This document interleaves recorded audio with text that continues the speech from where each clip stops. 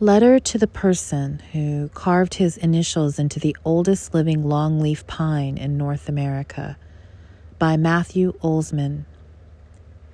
Tell me what it's like to live without curiosity, without awe, to sail on clear water, rolling your eyes at the kelp reef swaying beneath you,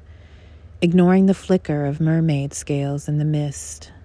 looking at the world and feeling only boredom, to stand on the precipice of some wild valley, the eagles circling, a herd of caribou booming below, and to yawn with indifference, to discover something primordial and holy, to have the smell of the earth welcome you to everywhere, to take it all in and then to reach for your knife.